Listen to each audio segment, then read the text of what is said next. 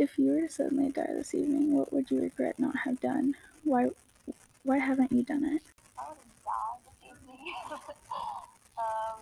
I would probably regret not like reaching out to somebody that I haven't seen in a while, and I just haven't because I've been so busy with like tennis.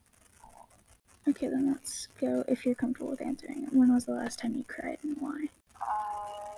3 days ago, and I was watching a show actually. It was really sad. One of our characters died trying to protect a lot of people, on his storyline or whatnot, and it's very powerful show. The last time I cried was. Did you ever get in trouble, like as a kid or even now? What was the worst thing that you did? Oh yeah, I got in trouble. The worst thing that I did, well, there was one time where I really hated the girl that was babysitting me, and I ran away from her house during nap time, and I ran into an undercover cop actually. Thank goodness, and yeah, but yes, I got it. Child, I ran away, and I got it. Do you have any favorite stories from your childhood? My favorite story when I was a child was when I didn't remember this, but I got told it. So apparently, my grandma was walking me around the lake as a child, and it's a very windy day. She like left the stroller to go pick up a pine cone, and the wind actually blew me because it was so strong, and it blew me into the lake. And then she panicked and like jumped into like, mind you, she can't swim, and so. And then apparently a passing guy had to save us both.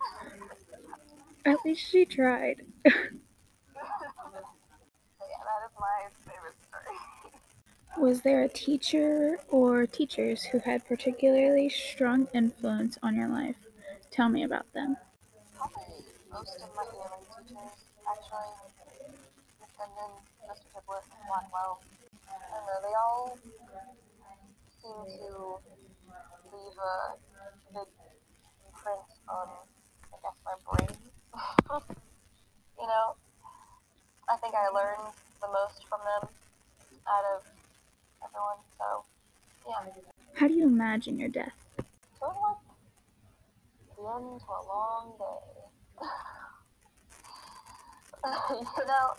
It's like I think it's gonna be peaceful. I mean, it's sort of like I think by the time I die, if I don't die younger, I'll be just sort of sitting in a nursing home, feeling nothing, and getting kind of bored. So it's like the end to my boredom. I think. Yeah, I think it's it. Where do you want to see yourself when you're older? Like, where do you want to be in life? Well, I would love to have a master's degree. I think that's very important to me. Not go to college, and I don't know. I'd like to have a family. I'd like to be happy with what I do. Not be not be like disappointed with what I do. But yeah, not be disappointed with where I am.